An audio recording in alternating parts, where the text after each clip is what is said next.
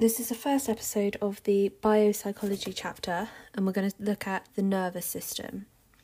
The nervous system is a specialised network of cells and our primary communication system.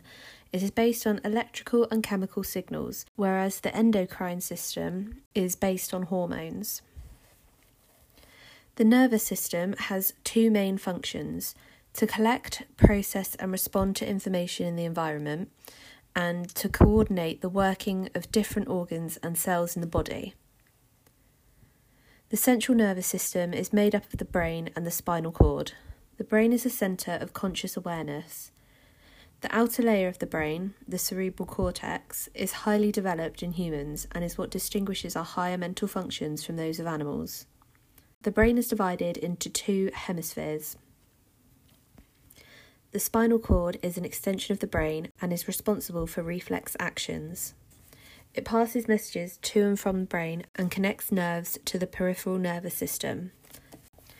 The peripheral nervous system transmits messages via millions of neurons to and from the nervous system.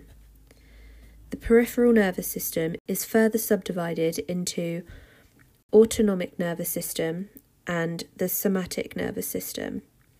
The automatic nervous system governs vital functions in the body, such as breathing, heart rate, digestion, sexual arousal, and stress responses. The somatic nervous system governs muscle movement and receives information from sensory receptors. The endocrine system works alongside the nervous system to control vital functions in the body through the action of hormones.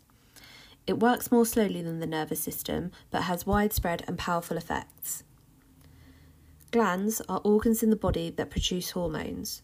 The key endocrine gland is the pituitary gland, located in the brain. It is called the master gland because it controls the release of hormones from all other endocrine glands in the body. Hormones are secreted in the bloodstream and affect any cell in the body that has a receptor for that particular hormone. For example, thyroxine produced by the thyroid gland affects cells in the heart and also cells throughout the body, which increase metabolic rates. This in turn affects growth rates. Often the endocrine system and the ANS work in parallel, for instance during a stressful event. The stressor is perceived by the hypothalamus, which activates the pituitary. The sympathetic nervous system is now aroused. Adrenaline is released from the adrenal medulla into the bloodstream.